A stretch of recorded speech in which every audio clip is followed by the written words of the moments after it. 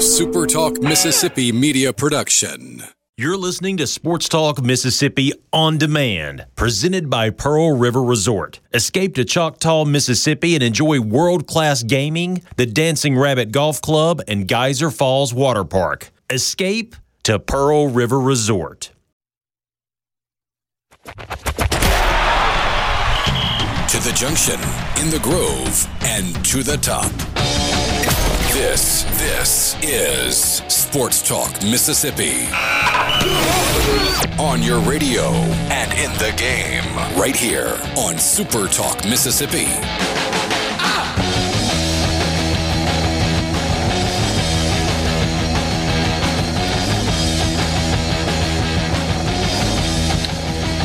Sports Talk Mississippi, streaming at supertalk.fm. Good Friday afternoon and welcome. Richard Cross, Michael Borky, Brian Haydad, thank you for being with us. We tell you, as always, we begin things by letting you know the C Spire text line is open.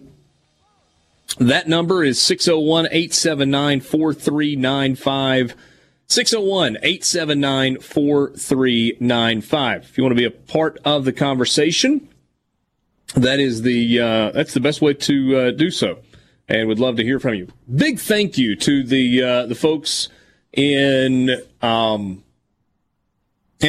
yesterday on the campus of Southern Miss, to Jack Duggan, to John Cox, and others who were instrumental. I guess Athletics Director Jeremy McClain as well, in letting us set up right outside the Thad Cochran Center yesterday, where the new amphitheater is being built. It was a fun day for us, leading up to the first college football game in the state of Mississippi. It was a little less fun for Southern Miss once the game actually began. We'll get into that coming up in just a minute. But guys, made it home. Everybody did, from Hattiesburg safely, late-ish last night. And what's up? Yeah, that 8 o'clock kickoff is not real fun when you got a little one that wakes you up at 6 a.m. I made it the whole time, though. I was proud of myself. I felt a couple of moments where I had to, catch myself from falling asleep, and I made it through. Good for you. What a hero. Just among you commoners stands one brave individual. Yes, I had a 4-hour drive home, and so I was not able to soak it all in, but was able to watch some of it along the way. Kind of pulled it up on the phone and had the video stream going, not for the whole time. That probably would not have been the safest way to travel home last night, but I watched some of it. Hey, Dad, I guess you were able to watch the very end when you got home. Yeah, because I did the podcast once I got back into Starkville. So, yeah, I caught most of the fourth quarter. Very surprising result. Yeah, Southern Miss was a 2-touchdown favorite. I think it closed at 12, so that line came down and came down and came down, which tells you some people were on South Alabama. 2-touchdown favorite, though, basically, and got popped pretty good last night by South Alabama. Final score in the ballgame actually maybe a little bit closer than what it felt like as the game played out. 32-21, South Alabama gets an 11-point win. Jumped out of the gates with a 13-0 lead after the first quarter. Southern Miss able to tighten things up going into the locker room. It was 13-10 at the break, but then South Alabama got a touchdown and a field goal in the third. Southern Miss was only able to manage a field goal in the third quarter and then was outscored by 1 in the fourth quarter, 9-8. So a little funky in terms of the scoring. Just to tell you what kind of a night it was, South Alabama, 73-yard touchdown pass just a minute and 3 seconds into the game. It was on a third down play, and it happened because of a missed tackle. And we talked yesterday about offenses being ahead of defenses, but the funky part is they then had a bad snap on the extra point, had this holder try to roll out and throw it to somebody, and that didn't go well. So it was 6-0, and that was like, okay, here we go. It's going to be one of those weird kind of games. The weirdness, though, to me, was Southern Miss's inability to run the football. They wanted to run the ball. They continued to try to run the ball, and they just weren't able to do so very successfully in the ballgame. Southern Miss A net of 95 yards rushing on 37 rush attempts for an average of 2.6 yards per carry. Some of that, South Alabama's defensive line was pretty good. Southern Miss couldn't block them at all last night. Oh, no, and that was the key to the game. See, football is a very complex sport. It's really hard to understand, but I think at times it's really easy to diagnose, and you knew basically right away that South Alabama was better than Southern Miss last night on both lines of scrimmage, and that led to what the score doesn't indicate was a pretty comfortable win from them. There was a touchdown taken away from Southern Miss that should not have been, that maybe would have changed the complexion of the game, but by and large, South Alabama was better in the trenches. Southern Miss really, and Luke will probably tell us here coming up, really wanted to run the football for some reason. And, I mean, Tim Jones, South Alabama cannot guard him. I mean, Southern Miss has an Arkansas transfer at tight end that I really liked that they didn't use enough. Really wanted to run the football, but also they couldn't protect either. I mean, just were not up to South Alabama's standard in the trenches, and that led to a loss. It's that simple. Hey, Ed, one of the kind of all-time maxims in football is if you run the ball and stop the run, you got a chance to be pretty successful most of the time. That is a maxim or a theory that is going to be severely put to the test in Starkville this year with Mike Leach calling plays. We understand that because there's not going to be a whole lot of run the ball. You do hope that you can stop the run. But if you're looking for the way the game was won or lost last night, run the ball, stop the run. South Alabama, 163 yards rushing. They averaged almost 4.5 yards per carry, had one touchdown on the ground. They did throw it for 363. And, you know, there were some good things there. Southern Miss forced a couple of turnovers, had a couple of first-half interceptions that stopped drives that, you know, could have been promising for South Alabama. They gave themselves some chances on defense, also had some pretty big miscues on defense, but offensively, it was a slog last night. Which, like you said, is surprising. You would have thought Southern would have been able to run the football in South Alabama pretty easily, and they couldn't do it. And that's where you're right. That's where the game was lost. Football games 9 times out of 10 won and lost in the trenches. And South Alabama just came in and they hit Southern in the mouth. And that is not a prediction I would have been willing to make prior to the kickoff of that game. I thought USM would have the advantage there. But I mean, maybe I shouldn't be too surprised. Steve Campbell, an old offensive line coach, he coached a year at Mississippi State. He's always known for having tough teams in the trenches, and then they showed out last night. Longtime head coach at Gulf Coast Community College. It was Gulf Coast where he was, right? Yeah. Desmond Trotter, pretty good throwing the football for South Alabama, 16 of 27, 299 yards. He had 2 touchdowns and was intercepted twice. One of those was a pressure throw. The other was he just got greedy and threw it deep into double coverage early in the ballgame. You may remember this name from last year during our junior college segments throughout the course of the season. Chance Loverditch, who played junior college football in Mississippi, came into the game. He was 2 of 3 for 64 yards and a touchdown, including a 52-yard strike. Jack Abraham went the distance last night at quarterback for Southern Miss, 22 of 32, 314 yards, made some big throws, made some good throws. One that set up, I guess, Southern Miss's first touchdown. Really good throw, great adjustment in the air by the receiver, broke a tackle, able to scoot down to the 1-yard line, and then ultimately you had Ragsdale able to stick it in for the touchdown. Couple of touchdowns on the ground, but again, you look at the rushing yards. Frank Gore Jr. goes for 32 yards on 12 carries. Kevin Perkins, 8 carries, 30 yards. Jack Abraham had 45 yards rushing, a net of 28 when you factor in sack yardage. And Don Ragsdale, who had a really good fall camp leading in, 7 carries for 7 yards. Was never able to find any space in the ballgame. There just wasn't much there. Just physically beat up front. And that stat line for Abraham's a little deceiving as well. I felt, especially early in the second half, when they were down a couple of scores, that probably should have just unleashed the quarterback, but they shortened the game a little bit. Still insisted on running the football, and I mean, Abraham's going to be the best quarterback on the field most nights, and I think last night was no exception, and kind of limited their possessions in the second half by not letting him cook. And by the time they did, it was too late. Yeah. Jeff on the C Spire text line says, fire Hop. And going into the season where we said wins and losses don't matter, we've just got to play the games, it took a grand total of a quarter for Southern Miss fans to really be frustrated with the way the game was unfolding. Grady sends us a message. He says, my son's first game last night from Petal, made several tackles, stripped the ball, ran back a touchdown. He's number 44. His name is Kyle. I am a proud dad. That is from Grady on the C Spire text line. Look at that uniform matchup. Do you see that? Yeah, it's real good. Red on red. Oh, it is, isn't it? It is. And Is there a Southern Cal look? Some guys are on yellow pants and one guy has on red pants, but the same jersey. Guess what, guys? That's a junior high game. But still, They did red on red. Yeah, it happens sometimes. Things go a little bit different in the junior high games than they do in the high school games. I guess you're right. Uniforms don't always. They're not always. When I was a freshman on JV, the varsity used to get so mad. But if we had to do something like this, we would wear the jerseys that varsity wasn't wearing. You know, if they were at home, we'd wear the road ones or whatever. And it used to bother them so bad. But that's how they would have to do it with us sometimes. But at the end of the day, kid got a touchdown. So yes, he did. He did. Who cares what he was wearing? Great debut. Good for you for being a proud dad, Grady. Hammy, who normally is in Hattiesburg, says, fellas, I'm on the East Coast for a bit. Watching that game last night had me burning the midnight oil.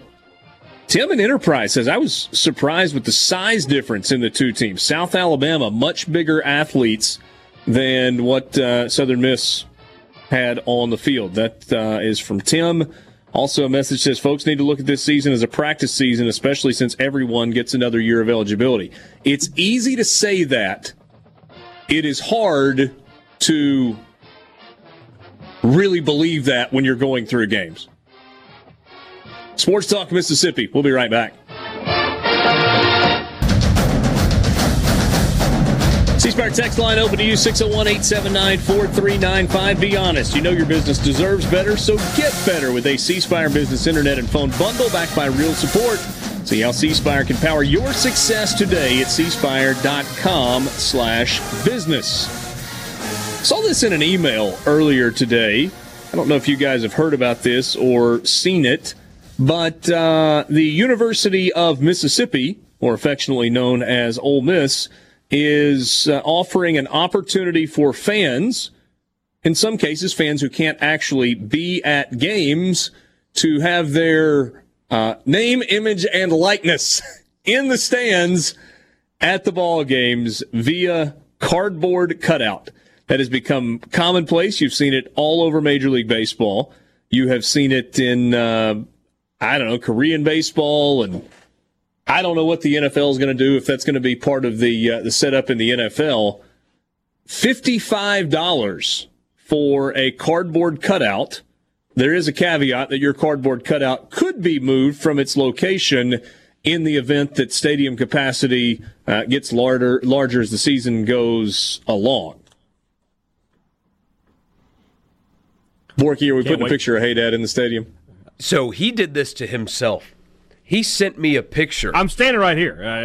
He sent me a picture of him wearing an Ole Miss hat, an Ole Miss shirt, holding what looks like a ticket book with Eli Manning on it, and got a real book written by one of the Mannings in the other hand.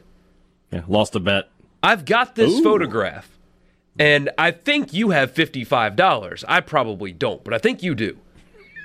And I think this should go in the stadium.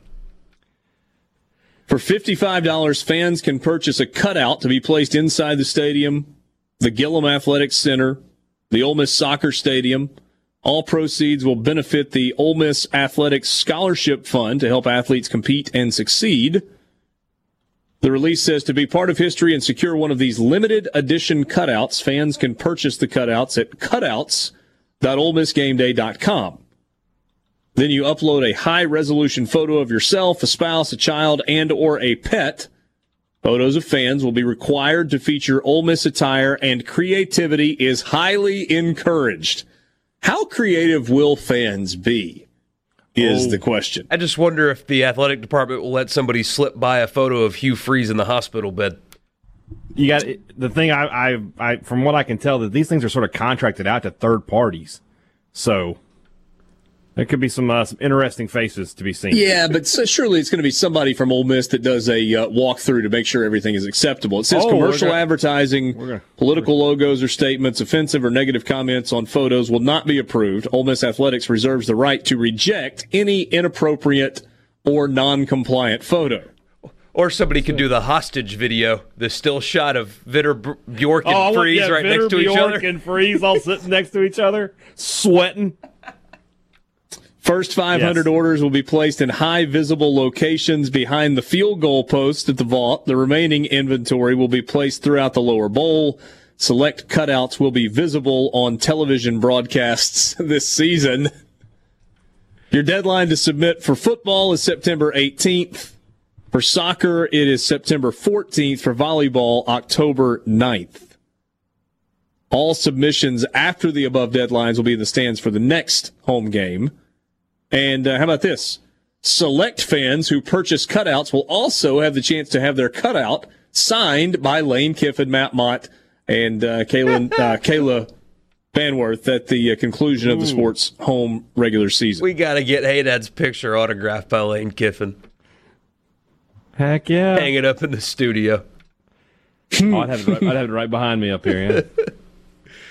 Oh, man. You know one of those is going to get suplexed or punched through after they lose a difficult game this season. Yeah. It's possible. Yes. So you could go Hugh Freeze hospital bed. I want Bjork in the bike helmet where he's riding the tricycle. Can we get that one? That might be a good one. What about drunk Eli? Oh, my gosh. Yeah, just any Manning face at all. This will go over well, though, won't it? Can we somehow get Richard's red shoes in the air as well? I don't know if we can make that happen or not. It's not his face. It's his feet. I'm not sure if that's available in high resolution or not. I don't know. We'll figure that out. Somebody at ESPN's got that film. Have to do a screen cap from the GIF I sent you. GIF, whichever it is. Whatever. Yeah, you want to be part of the show? We would love to hear from you. I've got a buddy that sent me a message that says that the Griswold family is going in his seats. Nice. Thanks, Russ. Great. Fun times. Fun times. Did you guys see this story? 2 pilots on 2 different flights reported seeing a man in a jetpack thousands of feet in the air above Los Angeles on Sunday. An American Airlines pilot was approaching LAX at around 6:30 when he called in the sighting to air traffic control. The unidentified flying person was at the plane's altitude 3,000 feet in the air. From the pilot tower, America in 1977, we just passed a guy in a jetpack. Only in L.A., said an unidentified person in the audio log. Another pilot on a Southwest flight, according to NBC Los Angeles, also reported seeing the individual in a jetpack, and the air traffic controllers radioed to another airline crew to warn them. The FAA confirmed the sighting to NBC News. FAA said 2 airline flight crews reported seeing what appeared to be someone in a jetpack as they were on their final approaches to LAX on Sunday. The FAA alerted local law enforcement to the reports and is looking into these reports. The FBI in the Los Angeles field office also confirmed it was aware of the sighting. They were trying to determine what happened. I have so many questions. The idea of a jetpack is really cool, first of all, right? Strapping something onto your back and launching yourself into orbit, or at least into flight. That's kind of cool. When you talk about futuristic stuff, that's like high on my list of things that I thought we would have by the year 2020 when I was a younger man. Which apparently we do. What? Hoverboard, jetpack. What else? Flying cars. Flying cars. Yeah. We'd all be living like the Jetsons. Yeah, I thought there would be a little more jets. What year is the Jetsons set in? Like, it's already come and gone, right? Like 1985 or something. Now, you can make me. Good thing I get No, this device. you can look that up. You can dig into that rabbit hole. Would you strap a jetpack to your back and launch yourself away from Earth? Do I get a parachute? So no. Like if the jetpack. How does that work? It feels like it'd be very bulky. This guy's 3,000 feet in the air. What happens if the jetpack stops working? He dies. He dies. It's really that simple? Well, I mean, you had David Blaine go up with the balloons the other day, and he got to like 25,000. Well, he had a parachute on, though, didn't he? That's one, but yeah, I'm trying to get, like, I don't know how you could work a jetpack and a parachute. You know, I learned recently about helicopters. I had no idea. I've never been in a helicopter before, and I've always had kind of a fear of it. I don't particularly like flying. No, if the engine fails, you don't just fall to the ground like a rock. They, like, disengage the rotor and, like, tilt the propellers, and as it's falling, it starts spinning, and it lowers you to the ground. Like, just using science and physics and whatnot. So if your engine fails in a helicopter, it doesn't just fall. It will flutter to the ground gracefully. There's your fact of the day for you. Had no idea. So would you? Hey, Dad, would you lift yourself into the air with a jetpack? I got to think against heights, so no, I'm going to go no on this. Okay. I don't mind flying in a plane when it's all contained, but just being out in the open like that, I don't think I would want to do that. Even if you are willing to be jetpack guy, do you think the approach lane to LAX is the best place to be flying around in your jetpack? No. You know, because from ground level, airplanes look like they're moving really slowly. But there's a reason that we fly on airplanes. It's because they get us from point A to point B a whole lot faster than we can in a car. They're moving a lot faster than you realize. So if you have a jetpack and you see a plane approaching, do you think you have more time than you actually have to get out of the way?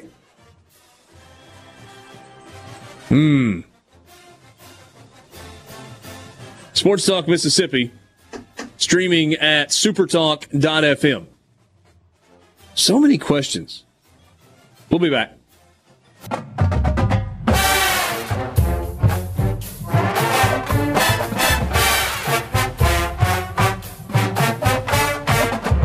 Sports Talk Mississippi, streaming at supertalk.fm. We were hoping to have a little happier topic of conversation with Luke Johnson to wrap up game number 1 for Southern Mississippi. Instead, disappointing loss in the opener. And Luke, first of all, man, it was great to see you yesterday. Really enjoyed hanging out, and glad that you were able to kind of hang with us for most of the show. And then after that, it didn't go so well. Yeah, it was great to be with you guys yesterday and hang out, and glad to see you in Hattiesburg. Eagles do two things well. They soar really high, or they lay eggs. And we got the latter yesterday. That was a really, really, really, really big egg that was laid. Unfortunate, it was on a national, scene.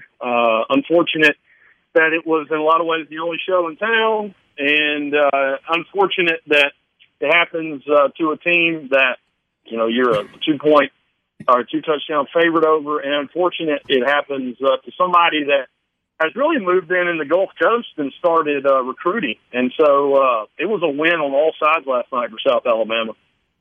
I thought they were especially impressive on the offensive line. We were talking earlier, and I said, to Haydad, one of those like long-time adages in football, you run the ball and you stop the run, and you got a chance to be pretty successful. And South Alabama rushed for, 4.5, almost 5 yards per carry. Southern Miss was about 2.5 yards per carry, just didn't get it done on the ground and couldn't stop it either. And, I mean, there was a whole lot more to the game than that. But at the most basic level, the line of scrimmage on both sides really was dominated by South Alabama. It's even, if you look into some of the rushing stats, it's even a little worse than that. You throw out the 2.6, which was 37 rushes for 95 yards. Frank Gore Jr. had a long rush of 11. Perkins had a long rush of 15, and then Jack Abraham had that long run of 35. If you take those 3 rushes out, Southern Miss rushed 34 times for 34 yards last night. Which is not good. Hey, we got a question a little while ago, and I'll let you address this. Somebody asked about the lateral and then the touchdown on the next play. So, what was going on there? So yeah, it was third quarter, I believe, and what had gone on was Southern Miss had stopped South Alabama. It would have been in field goal range, but it was really the only time that night they got a rush. I mean, they had like one official quarterback hurry. It may have been this one or the other one, but so Trotter throws the ball left, and he literally threw the ball. It was a yard or 2 yards behind, and the ball bounces 10 or 15 yards in the backfield. Avery Habas covers it. Southern Miss is going to have the ball in between the 45 and the 50 going the other way. And at this point, it's 20-13, so it's a one possession game. Well, they come in and they call it incomplete, and they go back and review it. And so, I mean, we were up. Those of us in the box, even South Alabama people, were kind of talking back and forth, and we're like, well, if they're going to call it incomplete, it's got to be grounded. It can't be. There's nobody out there. So you either got to call it grounding or it's an obvious lateral. And they reviewed it, and it was an incomplete pass. And it was obviously, they said it wasn't a lateral, no grounding call. And South Alabama scores a touchdown the very next play. And, it was a big swing there. So how do you miss that? I mean, did they not have a good angle on the replay? Or, I mean, the rules on that are pretty clear. I mean, you take the spot on the field where the ball is released, where the ball is released, and then you look at the point at which the ball is touched, and if any part of the ball is touching the line on which it was originally released, then it's a forward pass. But anything in the other direction behind that, it's clear. So what happened on the replay? I mean, the quarterback was turning left. And so he was throwing to his left. And when he released the ball was, the way it looked like he was throwing a swing pass left. The ball went 5 to 7 yards out towards the left hash. And it was obviously a yard or 2 yards behind where it left his hand. And then it just shot straight back.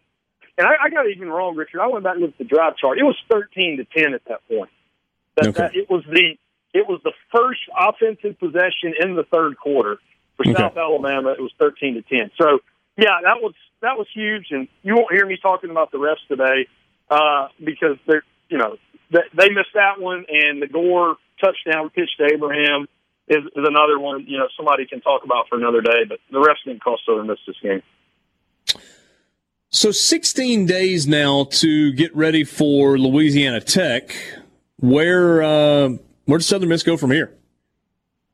I mean, you're not looking to go to the top. You're looking to get off the bottom. I mean, the only bright spots last night, Tim Jones was extraordinary. They couldn't do anything for him. And I heard your first segment today. I think Borky pointed out they, just kind of looking like, where is Tim Jones? Like, he got 10 targets, I think, last night, but why didn't he have 15 targets? Because they couldn't handle him.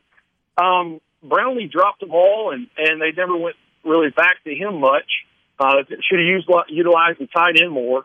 They had 0 interior game, so guard, center, guard. There was nothing going on the inside. And then South Alabama's defensive or offensive strategy was just throw it up and high point the ball. And so the defensive secondary, as bad as it was last year, as much as they struggled, you felt like this game they even struggled more. And the two areas for improvement that everyone was thinking was going to be O-line and DB. And it was sloppy on the tackles. The first touchdown, the 73-yard touchdown, was 2 or 3 missed tackles. They were out of place. And even in the presser after, guys, Jay Hobson said specifically that he was worried about a week ago. He had a kind of a fear that they weren't cleaned up as much in tackling and execution and assignments. And he didn't blame Koger for that, but he did say that, and he was honest about that. So, I mean, it's basic football now. I think the underlying problem, I was talking to some former teammates today and some guys on social media and stuff, I think the biggest concern for Southern Miss fans that they saw last night is that the difference of energy and motivation and inspiration between the two sidelines was crazy apparent. And it didn't seem like there was any urgency. It didn't seem like there was any fire or energy in the black and gold last night. I think that was probably the most concerning. Luke, we knew this was going to be a weird year in terms of fans and attendance. The late start didn't help last night. Whatever. I mean, the attendance is whatever it is. But what did it feel like in the stadium early? Like leading up to kickoff, was there legitimate excitement? Was there buzz? Did it just feel like a scrimmage with nobody there? What was the feeling? From what I got, and again, this was a joke today. I was like, they're going to, they want me to talk about the Southern Miss game today. I feel like I should get fired as an analyst because I had everything wrong yesterday. But anyway, my personal opinion, I felt like Southern Miss fans wanted to be there, and I felt like there was more people. It felt like more people were there than what it was. They didn't give an official number, probably in the 6,000 range. But you felt like they wanted to be there, and you could hear them. I was in the press box most of the game, but man, you could hear them on through the glass, and I felt like there was excitement. I felt like people just didn't want to be there. They really felt wholeheartedly disappointed because of how their team did not show up to play last night. So I felt like the fan base was there last night, and they were ready for the top to be blown off. And we were talking a second ago about the fact that off-season conversation is, whatever the results are this year, they really don't matter. Right up until the point where a game begins and there is a score on the scoreboard, and then all of a sudden to fans, it matters a lot. I don't think it never mattered with Southern Miss fans. And I think a lot of people said, here's the thing, South Alabama, they've invested in facilities, brand new stadium, Steve Campbell's third year. You can't take this team for granted because they're 90 miles away. Guys, there were 24 Mississippi players on that roster last night. And that's not counting kids from out of state that played JUCO in Mississippi. 24 kids from Mississippi. That number will only increase because of this game going forward. That's a little sobering. But I mean, we have, and we're almost out of time, Luke, but we've talked about this, that South Alabama and Mobile, that part of the state of Alabama, was a potential threat to programs like Southern Miss and Tulane and maybe even Troy. Yeah, obviously not a threat anymore. I mean, they're more than a threat. And so, you've got to go back to the drawing board. You've got to, I would say, as a former player, you just have to decide whether you want to play. I mean, the season may not matter your eligibility, but the season matters everywhere else. And, you're at the crossroads. Talked to Reggie Collier today on the Eagle Hour, and his message was, I would tell him to go to the mirror and look, and if you want to be here, get it right, forget it, move on. Luke, thanks for your candid insight on this Friday afternoon. We'll talk to you soon, my friend. All right, guys. Have a great Labor Day. That is Luke Johnson. He is co-host of the Eagle Hour on Super Talk Hattiesburg and Super Talk Laurel. We'll be back after a quick timeout.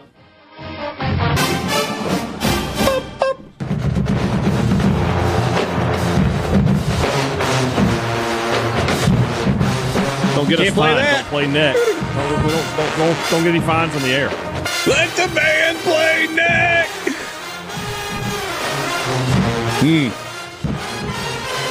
They weren't afraid to play that national championship game, by the way. They were handing out money to the players. I'm sure the band got a taste, too. Oh, don't worry. It was fake money the multi-millionaire professional athlete was carrying around. It wasn't real money. It was fake. Well, I mean, they got hit with a level 3 NCAA violation for that. So, obviously it was real. Level 3, right. Anybody else just hands cash to players, that's pretty serious. In the open, in camera. Pretty serious. A little less serious in this scenario. Ole Miss and Mississippi State should have athletic directors that marry into the NCAA. It'll solve all their problems. I don't know. That's what happened in Baton Rouge, man. But I think John's pretty happily married. Oh, I'm just saying. Maybe when you're hiring the next guy, look at who they married and who their dad is. Yeah. Can avoid penalties that way. Greg in Nettleton says that's just a sad deal all around for Southern Miss football as we know it. Glad I'm not them right now. I mean, the thing is, it's just in a season where you worked so hard to get to the starting line, and you finally get there. And as Luke pointed out a second ago, you've got the national television audience. There are people that are engaged because it's the first FBS game. And people are just genuinely excited to have football. And you go out and you just don't play well. It's that's a tough pill to swallow. And look, it's not like didn't play well against Auburn or didn't play well against Nebraska.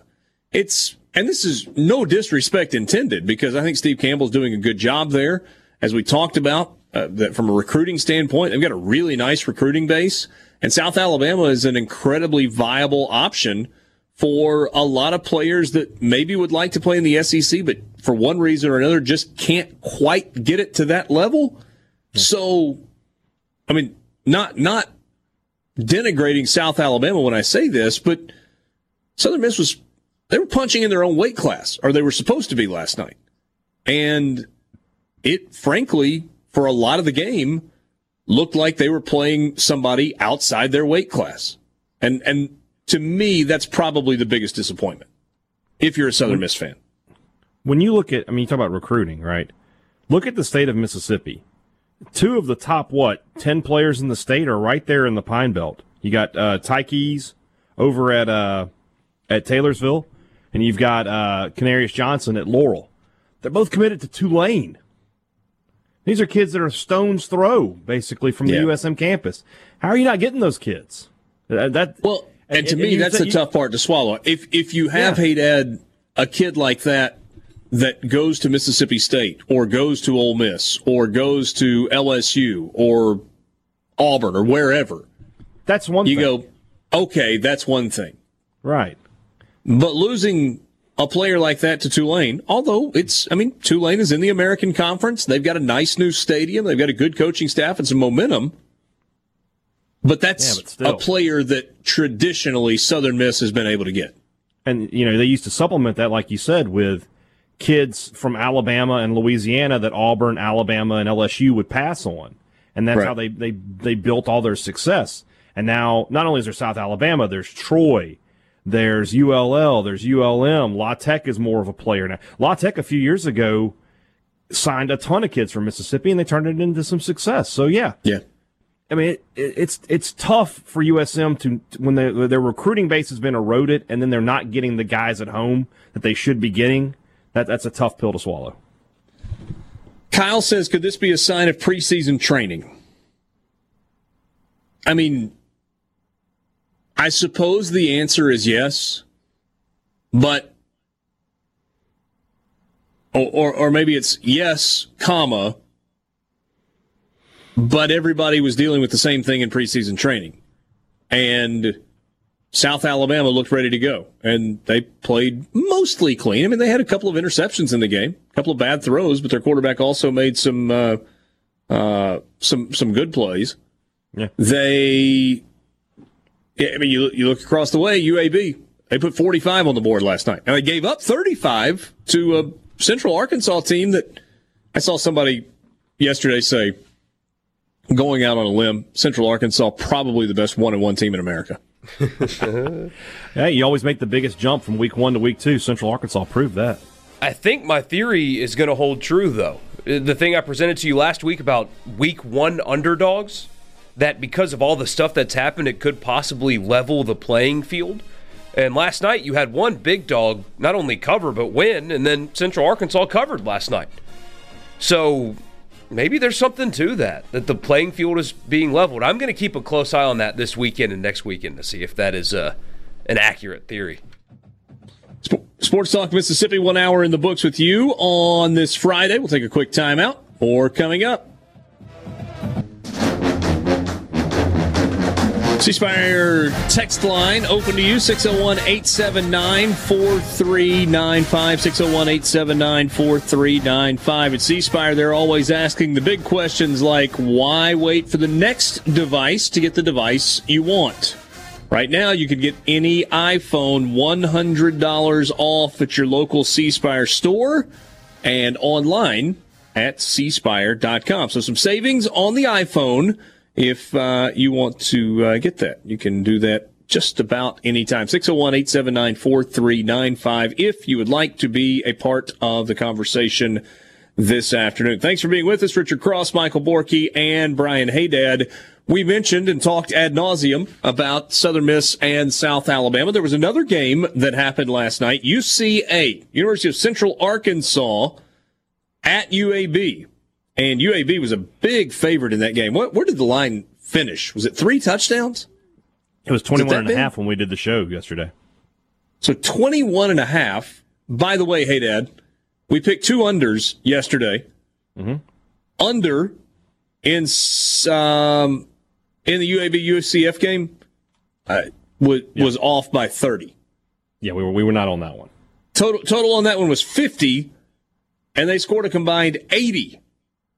45-35, the final in that game last night. So, what'd you think? Borky, were you able to watch any of that one? I put it on just to put it on, but I was mostly focused on the Southern Miss game. Yeah. Bill Clark is now 19-0 at Legion Field as the head coach of UAB. They have not lost a home game under Bill Clark. Just an odd score, though. Would not have expected that in that game. Bill Clark, good defensive coach. That's why we took the under. I mean, and South Central Arkansas didn't show a whole lot against a FCS defense the week before. Wouldn't have had them scoring 35, let alone UAB getting 45. And look, it's not like when you look at UCA's offensive numbers, you go, wow, man, they rolled up 600 yards of offense. They had 193 yards passing and 100 yards rushing. But still managed to score 35 in the game. Tyler Johnson III was the starter for UAB. He threw for 143 yards, couple of touchdowns. Bryson Lucero had a touchdown pass. Big night on the ground for Spencer Brown and UAB last night. 127 yards on 24 carries. He had a touchdown. So did Jermaine Brown. So did Lucius Stanley. So 3 rushing touchdowns, 3 through the air as well, and then 1 field goal mixed in for UAB, who starts the season 1-0. And when you look at what is coming up for UAB, well, they're back at it next Thursday night on the road against Miami. Is this Lookout Hurricanes? Telling you, man, early underdogs. I'm on this. And like Arkansas State at Memphis tomorrow night, they're a 2-touchdown underdog. Blake Anderson, isn't that who that is? Yeah, Blake Anderson, the coach there at Arkansas State. Yeah. Early underdogs. I'm going to ride this. I'm going to take it over into SEC play with Mississippi State and LSU and Ole Miss in Florida. I'm liking this idea that popped in my head randomly last week. I'm going to roll with it until it's useless. Are we 100% sure that UAB will be an underdog in that game to Miami? Yeah. Yes. 100%. Over a touchdown. You think? Okay. Yeah, I absolutely. Then I'm going to agree with you that's worth monitoring. I'll say. Do you think there's a scenario where UAB could win that game? Oh yeah. Who was it that Miami lost to last year? Where we were like, yeah? FIU. They weren't even the kings of their own city. Yeah, it was FIU too. It wasn't even FAU. I mean, no disrespect intended to Butch Jones, not Butch Davis. Butch Jones. No, Butch Davis. Yeah. Sorry, Butch Davis. Yeah, Butch Jones is polishing Butch Saban's Mercedes right now. Butch Davis would have run Alvin Kamara till his tongue fell out. My God. That is and would have won and might still be the head coach at Tennessee. Would still be the head coach at Tennessee, no question. Yeah. Probably gone to an Access Bowl or two. So, we got more college football this weekend. We are not done yet. Eastern Kentucky at Marshall. Middle Tennessee at Army. Wait, that's at Army? I believe so, yeah. For some reason, I think that's right. For some reason I was thinking Middle Tennessee was hosting that game. SMU, big favorite at Texas State. North Texas, big favorite at home against Houston Baptist. Memphis is a 15.5-point favorite against Arkansas State, and that is without Kenny Gainwell. And a sold-out Liberty Bowl, too. So in Shelby County, it's not 6 feet of social distancing, it's 12? 12. So max capacity is 4,000. Yeah, just over 4,000. They sold them all, but that stinks. Did they have to do the Kroger thing? Or no, not for that. They were actually. Yeah, but they belong in the Power 5, man. Just ask them. Yeah. I was told that they were not doing the skyboxes either, which is, I mean, I think all of those were sold or were at least spoken for. And that's a lot of money they lose. That is significant revenue. So, Stephen F. Austin at UTEP also tomorrow night. So the Arkansas State-Memphis game is the ESPN primetime game. It's a sellout crowd. You see that? That's what Borky just got through saying. Oh, my bad. That's brand new information. I zoned out for a second there. It's Friday. All right. See you later. Yeah. Need to get Rebecca Black. How many views on YouTube do you think that song has? 63 million. Let's see. It's Rebecca Black, right? Yeah. She made one more, and it was equally as bad. Actually, it was worse. Okay, so give me an over-under. Views on YouTube, Friday by Rebecca Black. 63.5 million. I'll take the over though. I feel like you're leaning into it. I'll go over. 145 million views on YouTube. It's not even like number one though. Richard, remember this? We used to play this every Friday. I do. In fact, let's see here.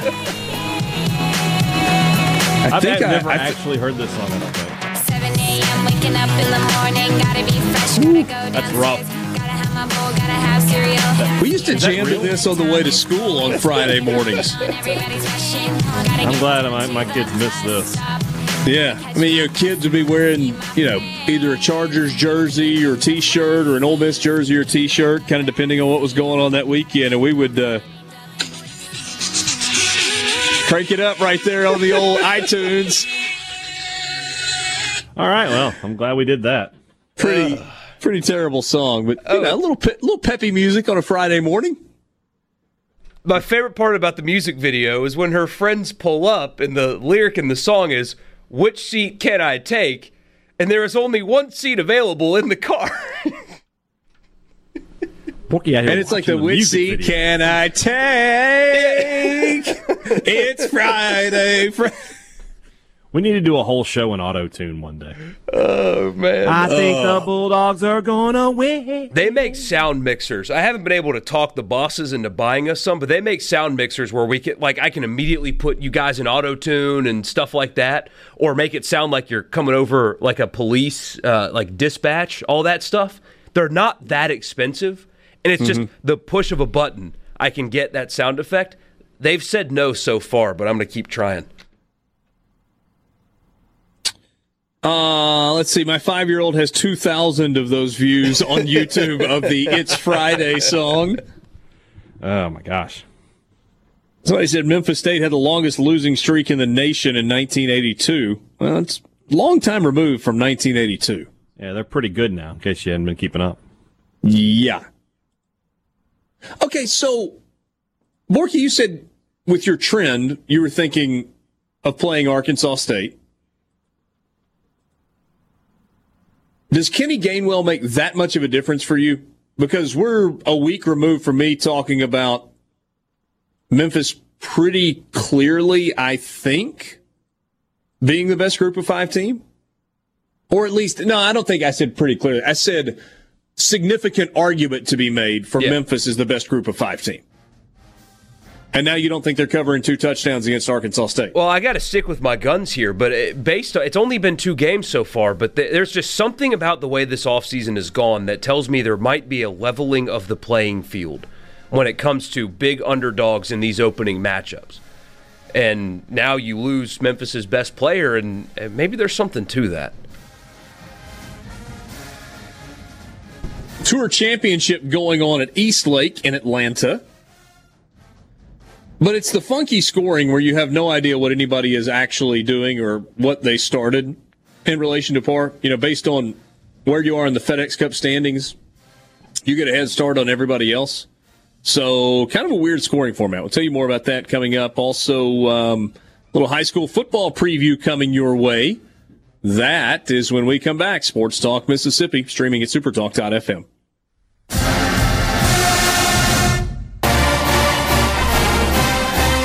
There you go. Speaking of Memphis, Sports Talk Mississippi streaming at supertalk.fm. Yes, we got college football started last night. We've had MAIS football the last couple of Fridays. We now have high school football, an almost full slate tonight. There are some teams that are not playing high school football in Mississippi right now.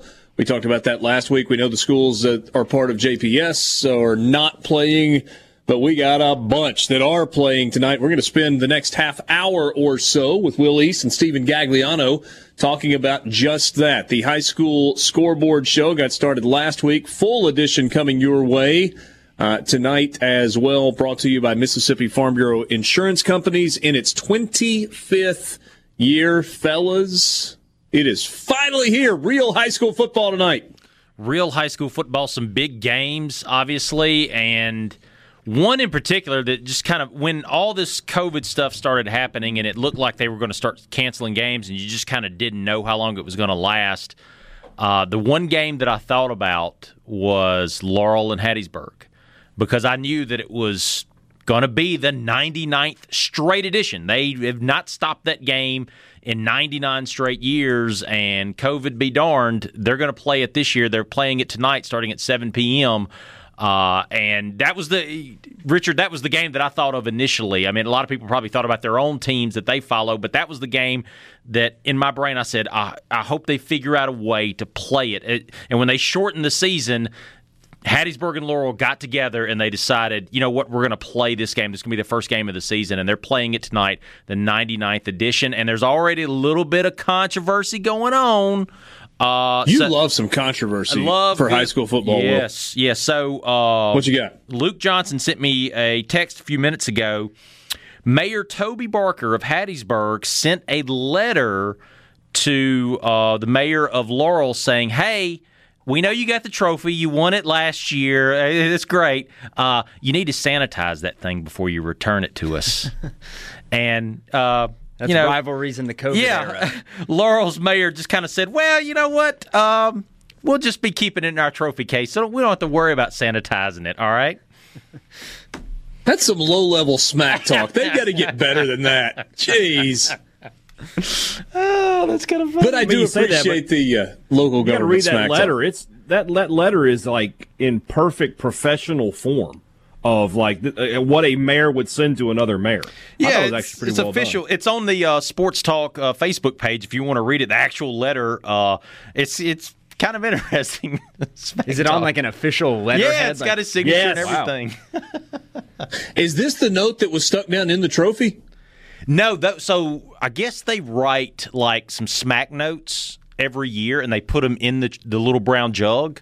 I didn't know this, but Luke told us yesterday that when Laurel won last year for the first time, I think in like 5 years, they took the jug to the Huddle House, and they found these notes inside. Okay, that's where it was. Yeah. That's right. They found these notes inside, and it was like just smack talk from, Hattiesburg to Laurel. Probably found some extra hash browns and stuff that fell into the top of it, too, if they were taking it to Huddle House.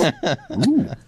So, Laurel-Hattiesburg, the game that Will is most excited about, most looking forward to. Stephen, what stands out for you? What's the game that you think is the headline grabber? Well, you might as well start the season with a 1 versus 2 matchup, and people can debate which one's 1 and which one's 2 with West Point and Starkville playing each other. You've got West Point, the 4-time defending champions in 5A. Starkville, probably the best team. Have they really won 4 in a row? They really have. And 11 overall now, which ties them with South Panola for the most ever in Mississippi high school football. So with Starkville, they're probably the best team, I'd say, in 6A to start the season, and that's mainly just because they have the state's best backfield. You've got Luke Altmaier at quarterback, a Florida State commit, and then their running back, Marion Howard, is a Mississippi State commit. So anytime you have 2 D1 commits in the same backfield, I think you're going to win a lot of games. And Starkville's done this the past couple of years. They start off as like the top team in 6A, and they did the same thing last year, but they kind of struggled out of the gate. They lost 2 out of their 3 first games, and one of those losses was to West Point. West Point is one of those teams that kind of reminds you of Southern Miss. They're not afraid to play anybody despite their size. They're a 5A school. They play 6A schools all the time. Last year, they started the season by playing the then defending 6A state champ, Horn Lake, and tonight they'll take on Starkville, and they usually play the toughest teams in that area in North Mississippi. And the thing about West Point is they're returning basically everybody. I mean, I think they have something like 8 returning starters on defense, a defense that shut out, I think, 8 teams last year. So Starkville really is geared to, West Point really is geared to make another run at this, to go for 5 in a row. And I don't see any teams in the North besides maybe Neshoba Central challenging them this year, Stephen. All the teams that will challenge, I think, West Point will be if they make it to the state championship game, are teams like West Jones and Laurel and maybe Picayune in there. Right. Yeah, I think that's got to be the team that everybody's looking at in 5A. And I guess when you've won 4 straight championships, I guess it kind of comes with the territory. And in the North, isn't Lafayette the team that has kind of played the most competitive games against West Point? Although I think the Green Wave has kind of come out on top pretty much every time they've lined up in recent years. West Point has won all of those games the past couple of years, but you're right, they always come down to the wire, and I think they've met up in the playoffs once or twice. But yeah, the past couple of games, I usually will tune in. I go to supertalk.fm/high school where you can listen to both Lafayette's games and West Point's games. But I'll tune in and listen to both broadcasts because that game is always really good. They're in the same region with each other, so they're going to play each other. And like I said, usually they'll meet up in the playoffs. I think we'll give that link on the website again because we have got a ton of games that are either going to be live on local radio stations or streaming or both in some scenarios. And I know that's a great way for folks to keep up with their teams. Supertalk.fm/high school. And you'll see all the helmets. You can click on and listen to individual broadcasts starting at around 7 p.m. tonight. And also you can keep up with all the scores while you're there, too. So we have a live updating scoreboard. So if you just want to find out what your team is doing on the scoreboard, or if you want to keep up with your rival, you can do it there. And Richard, there's a ton of games, like you said, kicking off tonight with the public schools finally getting their season started. And they have a great slate of games. So you got these 2 games, the Laurel-Hattiesburg game, Starkville West Point, and then on kind of the south side of things in 6A, you've got Gulfport taking on Oak Grove. Oak Grove is that team that nobody ever ranks them as, one of the top teams in 6A going into the season, but they end up somehow in the state championship game 2 years in a row now, despite having to replace players like John Rice Plumley and others. Well, they're having to replace all those guys again this year, the ones that made it to the 6A state championship game last year. So they're going to be one of the favorites. And then you got Gulfport, who, of all the teams in Region 4 of 6A, which has been kind of the weaker region, that team, they're returning a lot of players, and they could be pretty strong. I did not know that we had this high school scoreboard on the website. So supertalk.fm/high school. And it's an automated scoreboard powered by ScoreStream. So really good stuff going there. And that updates in real time, right? Yeah, you can update in real time. Because sometimes they'll make accidents and they'll put the wrong score up there. I know that because I've seen it happen. But for the most part, I'm sure it's accurate. So go to it throughout the night. Picayune and Meridian.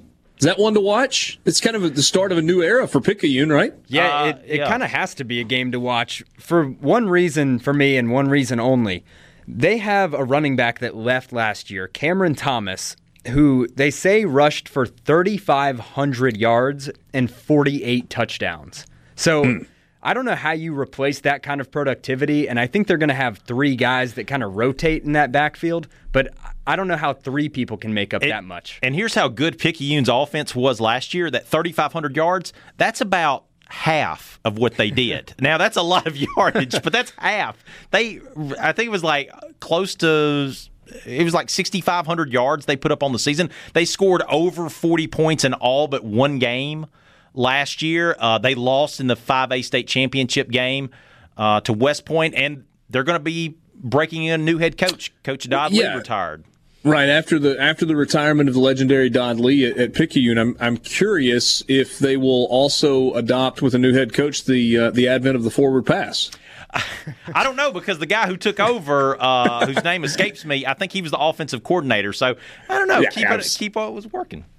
Figure out what works and stick with it. This would be not this particular game, but week 1 would normally be Red Carpet Bowl, hey Dad, which would be near and dear to your heart. That's when you get Vicksburg and Warren Central, and you get St. Al playing same team every year.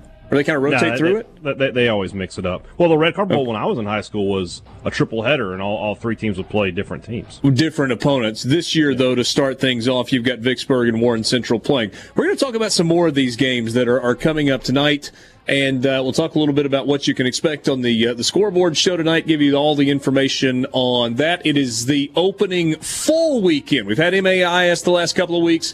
Football across the entire Magnolia State at the high school level tonight. More with Gags and Will East after this timeout. Sports Talk Mississippi. Sports Talk Mississippi streaming at supertalk.fm. We'll have to wait 3 weeks and a day for that. But it is getting closer. And it feels like it's going to happen. We got college football happening all around us, just waiting to get more of it. For Mississippi State and Ole Miss, but you have high school football happening tonight. Any games, Stephen or Will, that jump out at you that we need to talk about before I throw a couple at you? Go ahead and throw them at us. Yeah. Real quick, I was going to go MRA. No, I'm kidding. Go ahead.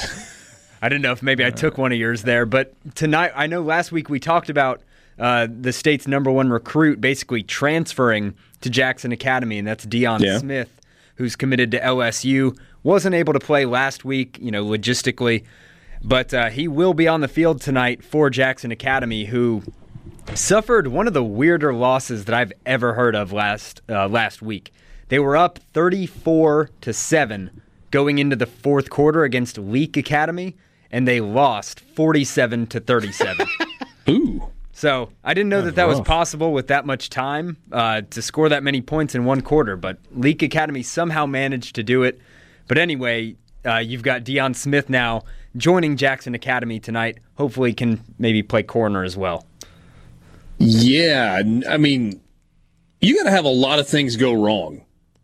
Right. To do that, yeah, there had to be a lot of turnovers. I didn't actually see like a box score or anything, but surely they fumbled on like 5 straight possessions or something like that to give Leak Academy the chance to score that many points. That reminds me of that battle for the Little Brown Jug probably 4 or 5 years ago where I can't remember the exact scenario, but one of the teams was down by like 21 points with 4 minutes left.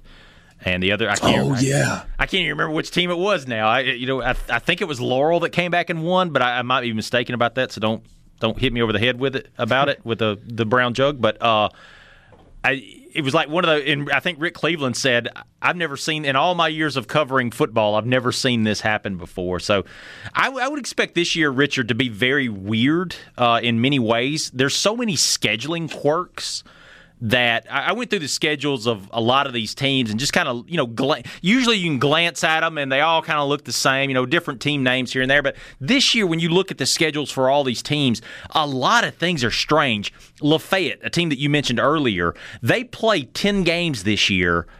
They have 2 home games. 8 of those games that they play are on the road this year. Neshoba Central has the exact opposite problem. They play 9 games this year. Only 2 of them are on the road. There's one of Neshoba Central's home games is tonight against a team that has been really good in recent years. under the leadership of Trent Hammond, and that is Tupelo. Trent Hammond steps down from that position in the offseason. We had some great visits with him. He really rebuilt the Tupelo football program. Mm-hmm. That's an interesting game tonight. Tupelo at Neshoba Central to start the year. Yeah, Tupelo is kind of, Oxford kind of certainly overshadowed them last year, and in years past, they've had really good teams, but they haven't been able to make a run in the playoffs. So maybe they can kind of get over that hump under, I think Coach Ty Harden I think that's his name, the new head coach at Tupelo. But Neshoba Central in 5A, they're a really good team. I talked a little bit about them earlier. Right. They're a team that they have a lot of returning starters, including that 4-star running back of theirs who accounted for like 30-something touchdowns last year. And then also, too, not only do they have a bunch of home games this year, but their schedule just kind of sets up really nicely for them in the fact that that a lot of the teams that kind of challenged them last year are not playing this year. Provine's not playing this year. Callaway's not playing this year. Murrah's not playing this year. Yeah. Last year, those teams dominated early on, and Neshoba Central kind of was struggling there for a little bit. Now they eventually flipped the script, but I would watch out for Neshoba Central. They're going to be one of the best teams in 5A North this year. But getting back to these scheduling quirks, there's all kinds of weird stuff this year. Coffeyville has the weirdest schedule I've ever seen in all of high school football. Maybe all of football, period. This is the weirdest schedule. Okay. The Pirates? How often do you play a team twice in a year? Hardly ever. Hardly ever. You play them maybe once, and if you meet them again, yeah, it's maybe in the a regular season and a playoff. All right. Yeah. Coffeyville. I did it in high school. Coffeyville starts the season with Ethel. The next week, guess who they play? Ethel. And this isn't until September 25th. Yeah, so that's already kind of strange. Then to end the season, the game before the last game of the regular season, they play McAdams, and then the next week they play, you guessed it, McAdams again. They have 6 teams scheduled, but they only play 4 different teams. It's so weird out there. And then you've got teams, especially in the Delta area, where I'll take Marks Palmer, for example, off the top of my head. They start their season on October 2nd. They will end their season on October 16th. They only have 3 games scheduled and 1 game at home because so many of those teams are not playing this year. You're going to have all these weird quirks. Laurel's another example. Laurel ends their season on October 23rd. Well, the last game of the regular season for everybody else is scheduled for November 6th, so they have 2 weeks, if they make the playoffs, 2 weeks to prepare for that playoff team. And, oh, by the way, the last team that they play in the regular season is Starkville. It's just kind of this weird mishmash, so you're going to see all these weird kind of games this year. And I think that's going to be one of maybe the themes of the season that is just going to be kind of odd. It's going to feel odd throughout the year because you're going to have, like Madison Central, for example, in the middle of the season, they play Winona, a much smaller school. Sure. Normally in the course of a season, you have your non-regional games early on. You don't have a 2A or a 3A school in the middle of your schedule. So it's just going to be kind of a weird year. I would say along that lines, I tip my cap and I applaud the high school football coaches and the athletics directors who said, we know this year is going to be different. We know it's going to look different. We know the schedule is different, but we're going to do everything we can to get as many games as possible. And if that means playing Madison Central, if you're Winona, in the middle of the year, so be it. And if that means playing McAdams twice and playing Ethel twice, so be it.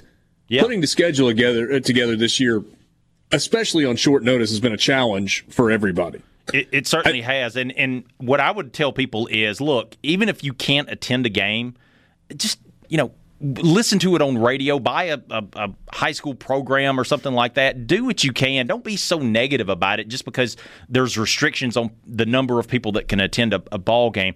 Because, you're the lucky one. If your local team is playing, you're the lucky one because there's a lot of schools out there that are just going to forfeit all their games. They're not playing this year. Let me throw a couple of these games that are on the schedule tonight at you. Oxford at Grenada. Oxford coming off that state championship from a year ago. Such a big deal for a school. And yes, it is my alma mater, but a school that has been close a number of times in the last decade and hadn't quite been able to get over that hump. It was a really big deal, and now you start all over. Right, and it may ease that sting a little bit if there is kind of an adjustment period this year, because you can look back and say, well, we won state in 2019, because they do lose J.J. Pegues, who was the most dominant player on that team last year, and their quarterback, Jack Meager, I believe was his name. So, Jack Marr. So losing those two huge I think he went to the Naval Academy. Mm-hmm. Oh, nice. But, they're going to have that kind of adjustment period here early in the season. And they lost 10 returning starters on they only have one returning starter on defense. That's it. And that was a really good defense last year. Yeah, really was. Northwest Rankin and Madison Central. That's usually a fun one. Yeah, Northwest Rankin really struggled last year. They're in Region 3 now. This used to be an old Region 2 game. Madison Central is another one of those teams that you just kind of don't know what you're going to see this year. They're going to be breaking in a new quarterback. I think last report I heard was there were 5 different players competing for that quarterback position. So I think Duke Arnold is back at running back. So, and their defense, I think, is returning a lot of starters. So they should be good on defense, but offense is going to be a little bit of a question for them. That was a team that last year I thought they were going to win the state championship. They had all the tools, but they just kind of fell apart in the middle of the season against some of the tougher competition. Richard, the team that I kind of am going to keep my eye on this year, and they play Hernando tonight, and that is South Panola.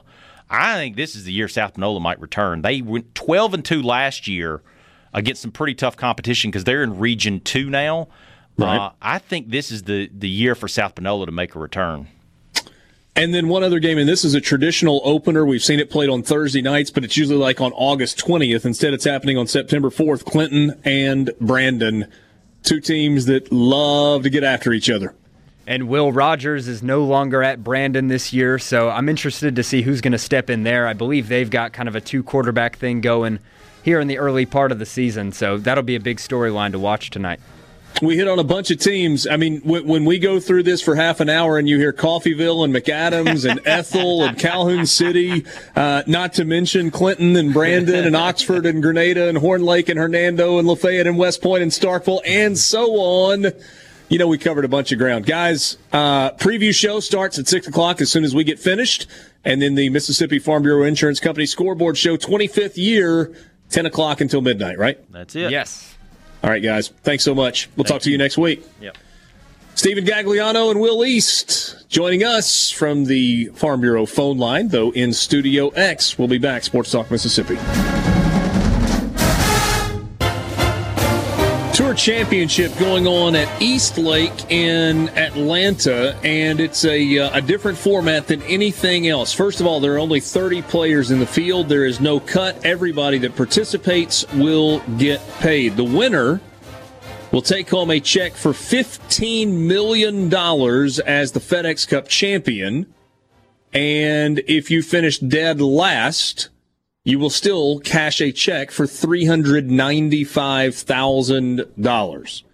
So just getting to Atlanta is a big deal to be one of the top 30. This tournament, for the second year, has a handicapped leaderboard. Tell you a little bit more about where everybody started, but the player who finished first in the FedEx Cup standings going into the Tour Championship starts the tournament at 10 under par. And then it scales down all the way to the bottom 5 guys starting at even par. Since the players are starting on uneven footing, the event is winner take all for the FedEx Cup. And Borky, this is still a relatively new wrinkle. So even if Mackenzie Hughes, who starts at even par and is 30th in the standings, wins it, he will be the FedEx Cup champion. And this was introduced partly to appeal to the casual fan, who, when they look at the leaderboard this week, you're looking at the actual leaderboard for the FedEx Cup, not the tournament championship leaderboard with a different set of criteria for winning the FedEx Cup. And you avoid the awkwardness of this dual trophy presentation where somebody wins the Tour Championship, but they don't necessarily win the FedEx Cup championship and the big prize. So that's a little bit different. This is the second year they've gone to the handicapped format. Last year, Justin Thomas began the week with the lead. Rory McIlroy overtook him and ended up winning the $15 million. And it is, again, by far the biggest purse on tour. So you've got Dustin Johnson starting at the top, 10 under par. That was going into the tournament. Jon Rahm 2 shots back at 8 under. Justin Thomas 1 back at 7 under. Webb Simpson at 6. Colin Morikawa at 5 under. And then at 4 under par, you had a group of 5 players. Same thing at 3, 2, 1, and then even par. 30 players total in the field. Do you like this format? I do. When it comes to championship in anything, it really should just come down to the best score wins or the most points win. You know what I mean? So even though it's tough to explain, well, look, this guy started at a certain number because over the year he had this many points. When it comes down to it, when the casual viewer, as you said, puts it on Sunday because they got nothing better to do, they look at the scoreboard and whoever wins, wins. And that is so much easier than what they did years ago with well, this guy wins the event, but he doesn't win the big money. And it just, the less explaining you have to do, the better the championship is to me. So this works perfectly. Dustin Johnson currently 3 under on his round, so that makes him 13 under in terms of the overall scoreboard. Jon Rahm is 4 under today, playing really well, and just chipped it. I don't know if he's got a kick-in par or birdie. He's 12 under. Justin Thomas is 3 back at 10 under. Rory McIlroy and Abraham Answer, low rounds of the day. They both shot 6 under 64s. So Rory is at 9 under, 4 back, and Abraham Answer is at 7 under, 6 back. So pretty good scoring conditions. The course just looks amazing, too. I don't know if you watched any of it today, but East Lake is spectacular right now in Atlanta. Yeah, and the backdrop of that old-timey clubhouse brings you back to like the 70s. It's like they haven't touched it in decades. It looks awesome. Everybody wants to win, but hey, Dad, this is a week where losing is not the worst thing because everybody's getting paid, and everybody's getting paid big numbers. And again, if you finished dead last, you're cashing a check for $395,000.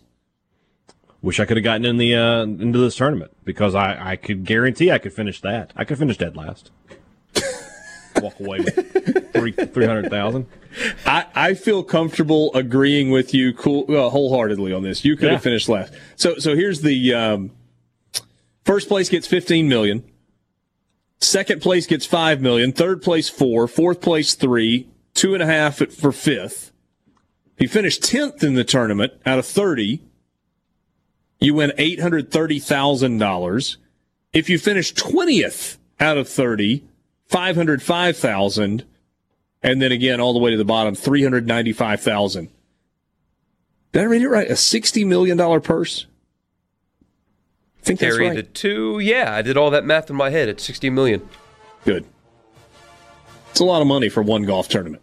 Yeah, especially when people can't be there. I know that's not really what pays the purse, but it certainly helps. And, ooh. Yeah. Sports Talk Mississippi, streaming online at supertalk.fm. Final hour of the work week coming up with you after this brief timeout. Sports Talk Mississippi, Richard Cross, Michael Borky, and Brian Haydad.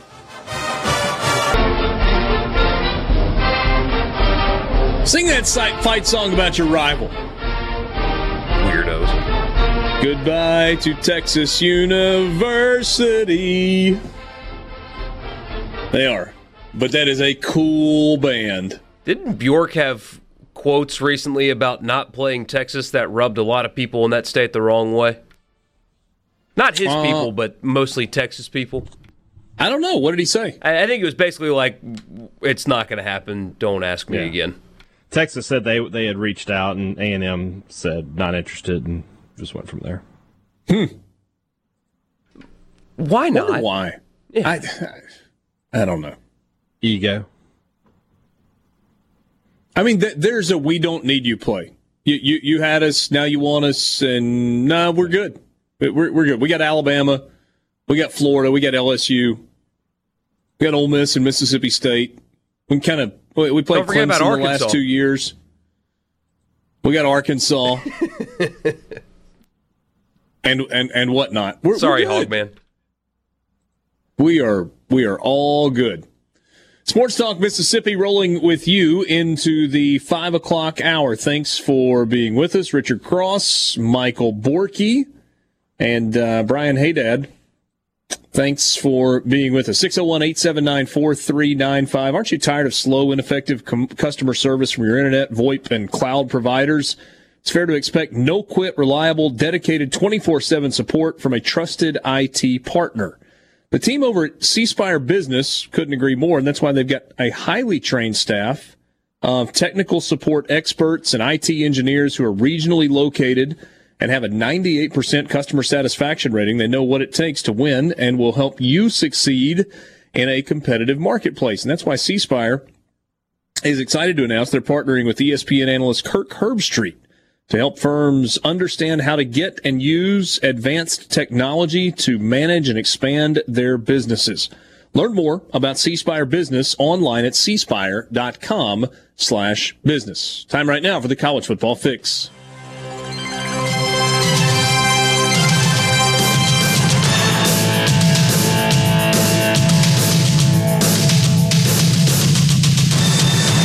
College Football Fix is driven by Ford and your local Mississippi Ford dealers. Log on to buyfordnow.com and find out why the best-selling trucks are built Ford tough. You can test drive one at your local Mississippi Ford dealer today.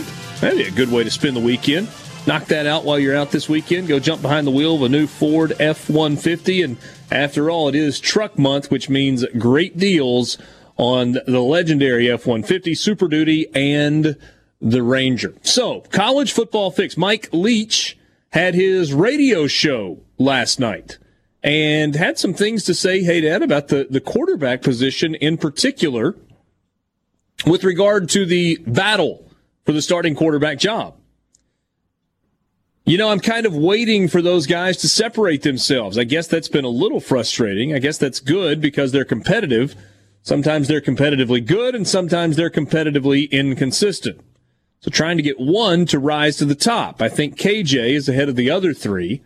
Garrett does some good things, and so does Will. Talking about Garrett Schrader and Will Rogers. I think they're hugged together pretty tight, but I do feel like it's still an open job. Somebody has got to take it and run with it and really provide that consistency. Question number one. Are you buying what Mike Leach said?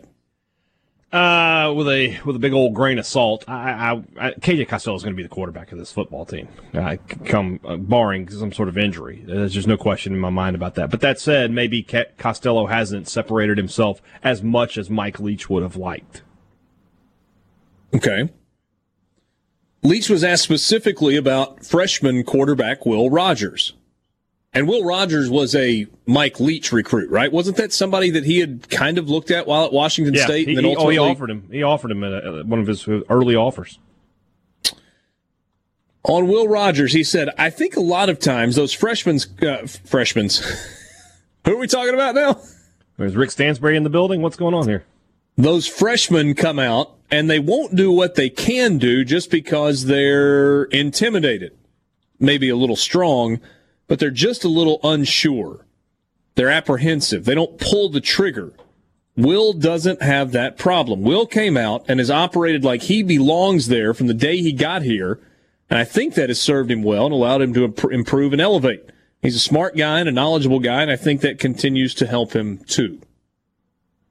Could Will Rogers potentially be the backup? There's been a lot of talk about that you know, he's just a good fit for the system. And Schrader, maybe not so much. I thought, you know, people talk about Schrader's accuracy. 58% completion percentage as a freshman in a non-QB friendly offense and is not bad. So Schrader is just interesting to me in this offense because Mike Leach never had a runner that could provide another dimension in this offense. But at the same time, it seems like Rogers is right there with him at the very least. You know, obviously the odd man out is Jalen Maiden. I would expect him in the portal at some point. And then, you know, I guess we'll see, you know, at some point, you know, I think about week 2 against Arkansas, if you can get out ahead big, you know, sorry, Hogman, but if you can get out and head big and you see who the first guy off the bench is, and of course in a year where everybody has sort of that red shirt ready, I don't really know what any of that means. I don't know what the depth charts, if does it really mean anything past the starters as far as the number 2 quarterback. But that said, Rodgers has made a big impression in Starkville in the time he's been there. It only means anything after the starter gets hurt. That's it. Yeah. So like last year, I think the depth chart was like Keaton or Garrett Schrader. And then when Tommy Stevens got hurt, Schrader came out on the field. So, it's one thing if you're up 40-0 and just put Rodgers in there or put Schrader in there. But if KJ Costello gets hurt and the guy who comes out is the backup, he's the number 2. You can take that in. 2013, using the point that you made a year ago, that was Dak Prescott's first full year as a starter at Mississippi State. Yeah. Well, and yeah, he completed 58% of his passes. Yeah. Is that the year that he split some time with Tyler Russell still? Yeah. Okay. Tyler got hurt in the first game, and they just sort of went back and forth. It was sort of similar to last year, to be honest with you. Nobody could stay healthy for an extended period of time. Yeah, I guess it was 14 when Dak completely took the reins over. Yeah, he was the starting quarterback going into the season and never let go. Yeah, jumped up to 62% in 2014, and then in 2015 threw it a 66% clip. So, got better each year in terms of completion percentage. Yeah. Like I said, with Schrader, I'm just intrigued by the idea of, having 5 wide receivers, and they get deep, and they're in man coverage, and all of a sudden he realizes everybody's not looking at him. He just takes off running. It just feels like there'd be some opportunities there for big plays. But at the same time, it's something that Mike Leach has never done, and we know that he's not much for changing things up. So, scrimmage this Saturday at Davis Wade Stadium, not open to anybody. But hopefully, maybe that after that, we can have a little more clarity of what's going on at the quarterback position and across the roster. Do you anticipate them releasing kind of stats and results and stories from that, or are they going to keep it pretty close to the vest? Under Mullen and under Moorhead, I don't remember ever getting stats that from scrimmages that we did not attend. Okay. So I would guess no, but we'll see. Borky, do you have any thoughts on what Mike Leach said? He has been notorious in not tipping his hand in quarterback battles. So when I saw this from friend of the show, Joel T., I thought, this is just Mike Leach doing what he does, because I have a sneaky suspicion that you don't bring in a transfer like KJ Costello unless you intend for him to start, similar to what we said with Tommy Stevens. So I think this is more of just Mike Leach being Mike Leach. And he even kind of said that one has separated themselves from the other before he brought it back down to, they're still really close. So I think it's just, and it's exactly what he should do, right? Even though I imagine that LSU is going to spend most of their time preparing for Mississippi State as if KJ Costello is the starter, there's no reason to tell anybody who your quarterback is. Same thing in Oxford. People so bad want Kiffin to name the guy, and we talk about it some because news leaks from practice as it does, but there's no reason for either coach in this state to tell anybody who's starting except for maybe the guy in their team until the offense takes the field for the first possession of the first game. So I expect this, and there's no reason for them not to do this. I agree. I don't think there's any little gamesmanship. Yeah. I don't think there's any significant news at this point out of Oxford from this week. And at this point, when you're 3 weeks out from the regular season, isn't quiet and no news kind of what you want? Exclusively good. No news right now is always good. That's your college football fix, driven by Ford and your local Mississippi Ford dealers. Truck month has begun. That means great savings on the full lineup of trucks at your local Mississippi Ford dealers. We'll be back. Sports Talk Mississippi.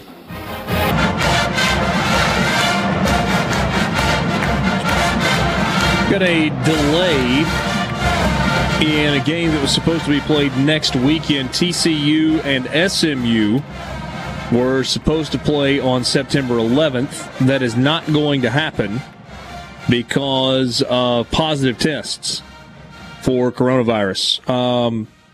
TCU Athletic Director Jeremiah Donati said in a statement, in the course of following CDC guidelines and our aggressive testing and contact tracing strategy, we discovered that some student athletes and support staff in our football program have tested positive for COVID-19. Those individuals were notified immediately and are currently abiding by CDC protocols. TCU will now focus on its Big 12 opener against number 23 Iowa State on September 26th. Story says when the Big 12 went to a schedule with only one non-conference game, SMU was originally left off the Horned Frog schedule. After Tennessee Tech postponed its season, the two schools announced on August 15th they would resurrect the game, which would be the 100th meeting in the school's Iron Skillet rivalry. They have agreed to look for a makeup date this year. Game in Fort Worth in a TCU and SMU will play in Fort Worth in a previously scheduled game in 2021 before the series returns to Dallas in 2022. That's a little bit of a bummer. That could have been a fun game. Could have been, and this is not surprising though, right? I mean, this is what everybody should be prepared for. And this is okay. I saw a couple of people say, oh, big news in the college football front. Well, yes, it is. It's big news. It's important news. But there's nothing at all surprising, unexpected, or even necessarily bad about this. It's kind of our reality, and this isn't going to be the first time, or this isn't the first time. It's not going to be the last time, and it's okay. It's what we should be prepared for. Interesting announcement earlier this week from the NCAA. They are feeling the cost-cutting crunch like athletics departments are all across the country. You know, the majority of the NCAA's budget comes from the money that they make on the men's NCAA basketball tournament. That didn't happen, and so they are dealing with, I guess, a shortage of cash. Of course, they find plenty of cash for all those lawsuits they have to fight against people randomly. The NCAA is furloughing its entire Indianapolis-based staff of 600 employees for 3 to 8 weeks in a cost-saving move. Did you hear that? It's the sound of every bag man in the country getting worked up. Let's go. The memo from Mark Emmert went out to the association's more than 1,200 member schools on Wednesday of this week. The furloughs will not affect senior executives. Got to protect those guys. I think they've taken pay cuts. Starting September 21st and running through the end of January, all national office staff will be subjected to a mandatory 3-week furlough. Some staff will be furloughed up to 8 weeks, depending on their position and seasonal timing of their duties. USA Today reported earlier this year that Mark Emmert and senior management were taking a 20% salary reduction and vice presidents were taking a 10% pay cut. They've also implemented salary freezes for all employees and did not fill any open positions. The decisions are unfortunate but necessary as we continue to identify ways to cut costs across the national office, Emmert wrote. Said all the measures represent top-of-budget cuts in every national office group, totaling nearly half our operating budget. The NCAA cut its annual distribution to conferences and schools this year from an expected $600 million to $225 million. Significant. It's big money. Now, at a practical level, what does this mean for guys or girls who are currently waiting on the clearinghouse to figure out whether or not they're going to be eligible? Otis Reese would be an example at Ole Miss, the transfer from Georgia, who's waiting for a decision on whether or not he's going to be eligible for this fall. It's got to have an effect on those guys, doesn't it? You would think so, but it still, that underscores the process being so flawed. I mean, he transferred, in January? Yeah. I believe. So 8 months ago, hasn't heard. But a particular quarterback that transferred from Southern Cal to Georgia transferred in May and found out in June that he was immediately eligible. Doesn't really seem to add up, but we may have gotten some clarity on that. So I don't know when Marcel Brooks transferred from LSU to TCU. I don't know the details, but I know he found out today that he was granted his eligibility. He's a former 5-star, I think, plays linebacker from LSU to TCU. Yeah. Found out today that he's immediately eligible. So does that mean that they haven't been furloughed yet, or that they're still processing these waiver requests in spite of being on furlough? That's so this maybe added more questions than clarity, but a player did get notified today that he's eligible. In fairness, the release did say that the furloughs were happening between September and the end of January. They were mandatory 3 weeks up to 8 weeks, and they were making those decisions based on seasonal responsibilities. So it could be that the clearinghouse right now has got a lot of work to do, and once they kind of clear the docket on fall sports, maybe that 3-week furlough goes into effect then. Maybe that happens for them in October or October and November. And I'm sure they're spreading them out so that, if you got 20 people in a specific division, you wouldn't furlough all 20 of them at the exact same time. You would maybe do 5 at a time or 10 at a time or something like that and spread it out. I would think that would make the most sense to me. It would. And the fact that a player's still waiting this long to find out is insane. But if Ole Miss doesn't get an answer on Reese by next week, I mean, you're directly impacting at this point the way a team prepares for their season, because he would be a starter. Lane Kiffin said it himself. He would start if they knew, but so now you have to potentially not give reps to your starter because you don't know if he's going to be eligible, and vice versa. So the guy that's his backup, that would be the starter, maybe not getting starter reps because you don't know if the guy in front of him is eligible or not. They're hanging this over an entire team's head, but especially the kid himself, who they should be servicing, by not giving him an answer yet. It's affecting him in the way he prepares for a season and the way his team prepares for a season. It's just wrong. Hey, Dad, anybody at Mississippi State where they are waiting on eligibility issues? Not for football. For basketball, Alabama transfer Javian Davis is waiting. There was a lot of momentum that he would be immediately eligible, but that has not come through as of yet. Gotcha. Reason to believe, and that would be without sitting out for a year? Right, immediately eligible. Yeah. What was was there any rumored reason for the transfer? Yeah, Alabama just sort of processed him. Okay. Gotcha. They had a couple. I think they had at least one guy come back from the NBA draft they weren't expecting, and they just recruited over him. And so they had 2 or 3 guys go, and I think at least one of them has already been declared immediately eligible. And like I said, they expect Davis to be. Yeah. Opening round of the Tour Championship at Eastlake is complete. Dustin Johnson and John Rahm tied at 13 under at the top of the leaderboard. DJ shot 3 under today, a 67. John Rahm, boy, he had his wedges dialed in, especially from around the green. Shoots a 65, 5 under par. Justin Thomas shoots 4 under 66. He is 11 under, 2 shots back. Low rounds of the day belong to Rory McIlroy and Abraham Ancer, both shooting 64, 6 under. McIlroy is 9 under, 4 back, and Ancer is 7 under, 6 back after his first round 64. So that's your PGA Tour Championship leaderboard.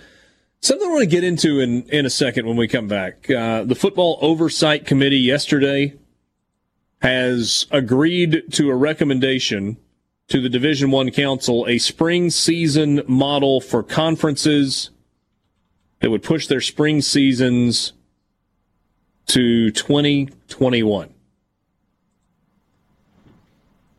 This just feels like such a bad idea. Yeah. Yep. It includes 15 practices in 29 days leading up to the start of the season and an 8-game season that must end by April 17th. So that's what the Football Oversight Committee at the NCAA is recommending. We'll give you a few more details about this plan when we come back and maybe get your reaction as well. Sports Talk Mississippi, half an hour left with you on this Friday afternoon, rolling into Labor Day weekend. We'll be right back. Who's that, Borky? Kentucky. Hey, Dad's most underrated team in the SEC. Good team. Yeah. Hey, don't forget high school football tonight. You can go to supertalk.fm/high school. There are a bunch of football helmets there. You can click on the one if your team's football helmet is there to listen online to the streaming broadcasts that are available. There is also a big scoreboard there that's powered by ScoreStream for high school scores all across the state of Mississippi. Good way to keep up with scores throughout the evening. Richard Cross, Michael Borky, and Brian Haydad, thanks for being with us. So what about this? Mentioned it before the break. Football Oversight Committee said yesterday that they were going to recommend to the Division I Council a spring season model for conferences that push their seasons to spring 2021. 15 practices in 29 days and an 8-game season that must end by April 17th. Any other conferences that have postponed their season because of the pandemic but decide to resume playing games earlier than next spring will not be able to use the 15 practice model, but it will be recommended all leagues that have postponed will have 13 weeks to complete their seasons. The committee, the Football Oversight Committee, will also ask the council to extend the recruiting dead period to October 31st and to eliminate the evaluation period for football in the fall. D1 Council expected to vote on September 16th on the recommendations. I get it, but the evaluation, the recruiting side of this is going to really lessen the opportunities for some kids that have been flying under the radar, but then they'll show up to a couple of camps and get seen and get opportunities. This kind of stuff really affects those kids. No doubt. You know who else it affects? It affects Mississippi State and Ole Miss and Arkansas and Missouri. Yep. Who hired new coaching staffs in December. Guys that were trying to hit the ground running and build relationships and see as many kids as they possibly could. And then everything went dark in March. And then you're looking at basically no recruiting. I mean, that's not entirely accurate. You've got phone calls and Zoom calls and whatnot. But in terms of evaluating kids, seeing them play, having them on your campus, having them at your games, developing relationships, nothing for a 7-month window at minimum. So it'll be a full cycle of recruiting without an in-person evaluation, without a single camp, and without a single official visit. Yeah, that's not going to work. There's no way that's going to get. I can't see that getting through. Yeah, everybody's just so afraid. They're just so afraid right now. And again, I guess I get it. You don't want people traveling over state lines and stuff. I guess I get it, but at some point, the people who are traveling are being tested 3 times a week. I understand. Yeah. You're not sending. You're for the most part, the fans aren't doing that. So what are we talking about? I mean, why can you not allow football teams, coaches, whatever, that are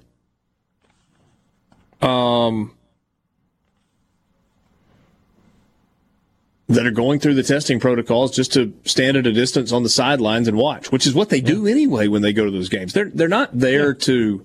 I mean, I know we hear about the grand entrances and the helicopters that land on the practice fields and all those things, but generally speaking, those coaches keep a low profile. Generally speaking, it's the head coaches that are doing what you're talking about, Richard. Like the assistant coaches just show up. They just show up. They're just looking. They go stand down around the 20-yard line all by themselves and just kind of watch. Right. Shane Lyons, who's the athletic director at West Virginia and is the chair of the Football Oversight Committee, told ESPN that the committee wanted to give any conferences that are not playing the flexibility to determine their schedule, but he said that for any leagues pushing their season back to the spring, it would be an 8-game schedule. Any conferences that start earlier can play more games within their allotted 13 weeks. So there's a 13-week window in which you can play games. If the Big Ten or any other league resumes play in late November, it wouldn't be allowed to use the proposed practice format of 29 days to have 15 practices, as is the case during a typical spring season. Only teams that push the season to spring would be able to make use of that. Again, Lions said there was a concern about having more than 8 games if you're only in the spring. If you're using your 13 weeks in both terms, then you don't get fall ball or spring ball. You don't get your cake and eat it too. This is the part where I kind of raise my eyebrows. The April 17 date is key because we're trying to get it to where there's enough time between the last competition and starting back up in August and having a normal 21-22 football season. There's expectation that the coaches, the conferences, the medical experts work through what the spring competition would look like from a health and safety standpoint. So April 17th is this like magic date in the sky where if we play a spring season and it's only 8 games and we finish by April 17th, then everybody's going to be good to go in August. Yeah. Everybody, it's just like everything else. They just keep coming up with these arbitrary dates and these made up situations that, they're pulling them out of where. I mean, it makes no sense. And if they are playing a college football game in mid-April, that following August and September, that season, the 2021 season, will have to be shorter.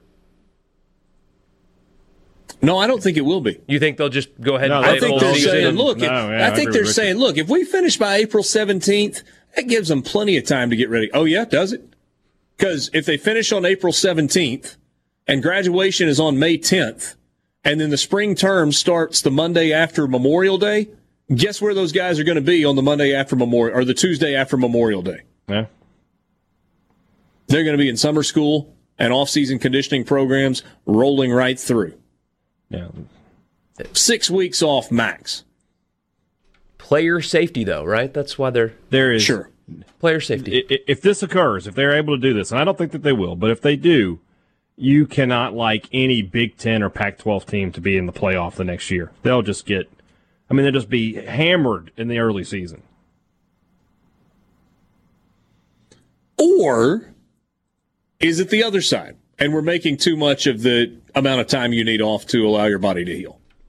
I don't think that that's the case. I don't think so either. Yeah. I mean, we have former football players telling us you need the time. Sure. Yeah, when I've started seeing multiple former NFL players saying that that's too much on your body, that tells me that this is too much, and it will affect them. Like I said, those are NFL guys who play a minimum of 16 games every season, and then they're telling you we need that time just to feel normal again. Yeah.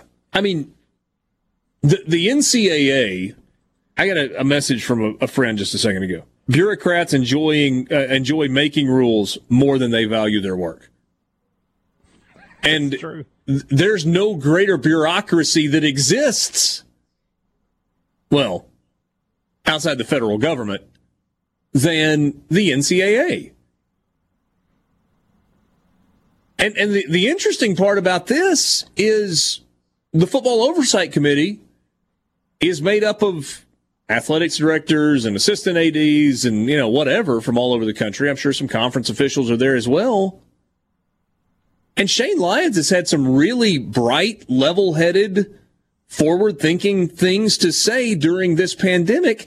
I don't see, though, how a sitting athletic director, interestingly enough, from a conference that is planning on playing in the fall, can come out and say, April 17th, yeah, that's a good time. As long as we're done by then, we don't want to affect the 21-22 season. As long as we're done by April 17th, we'll be good. That. I mean, hey, Dad, arbitrary is the word you used a second ago, and you nailed it. It is It is subjective. It is arbitrary. There was a hat that had multiple dates in it, and somebody closed their eyes and reached in and they pulled out a date. Maybe they got the old school bingo deal and put a bunch of dates on little bingo chips and rolled it around and rolled it around and rolled it around, and then a little open the window and let one pop out. And April 17th. 17th. Bingo. Bingo. I mean, this is the same conference that brought you 30 to 35% of these athletes have myocarditis yesterday. So it's just. But no, Shane Lyons isn't. No, it's not. I'm not saying that he is, but I'm saying the people working against football in the fall right now they're just, I'm just lumping them all together at this point.